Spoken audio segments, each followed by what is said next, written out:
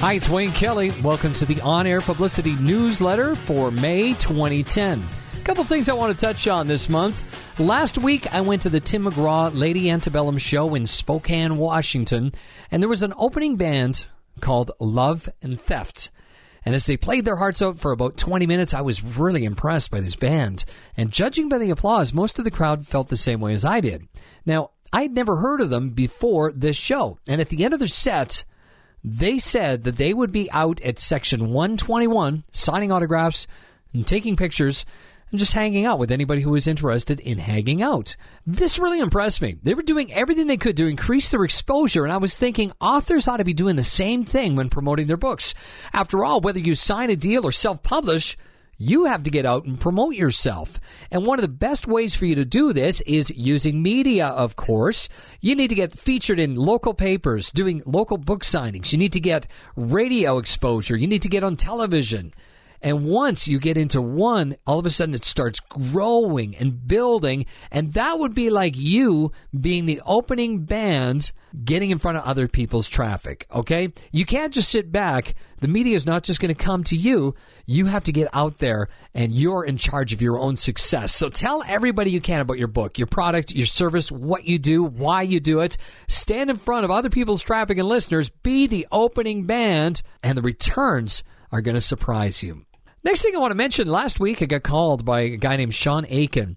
And Sean was on my show about a year ago, and he sent me an email saying, I was on your show, I did something called 1 Week Job, and the project is now done. And basically what he did is a job per week for 52 weeks. And at the end of the journey, he got a book deal out of it. He also got a documentary done, and he has been featured on CBC National, CNN, Rachel Ray, 2020, Good Morning America, and hundreds of radio shows and newspapers as well. And how did he get all the publicity? Well, he created something different, and then he told the media about it. We're told again and again how media creates hype and makes a person a celebrity, and that's exactly what happened to Sean. And it can happen to you too, but you have to start with your first interview.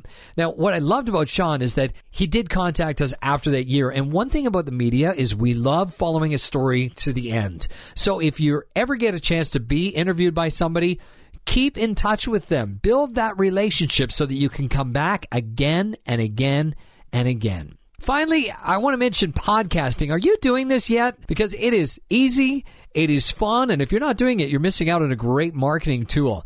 Nothing gives your business credibility like having that iTunes logo on your website where people can listen and learn about you and your services. I'm doing podcast producing for motivational speakers, political commentators, a Canadian pediatrics doctor, music business coach, financial advisors, entrepreneurial marketers. We got a team of producers that want to work with you.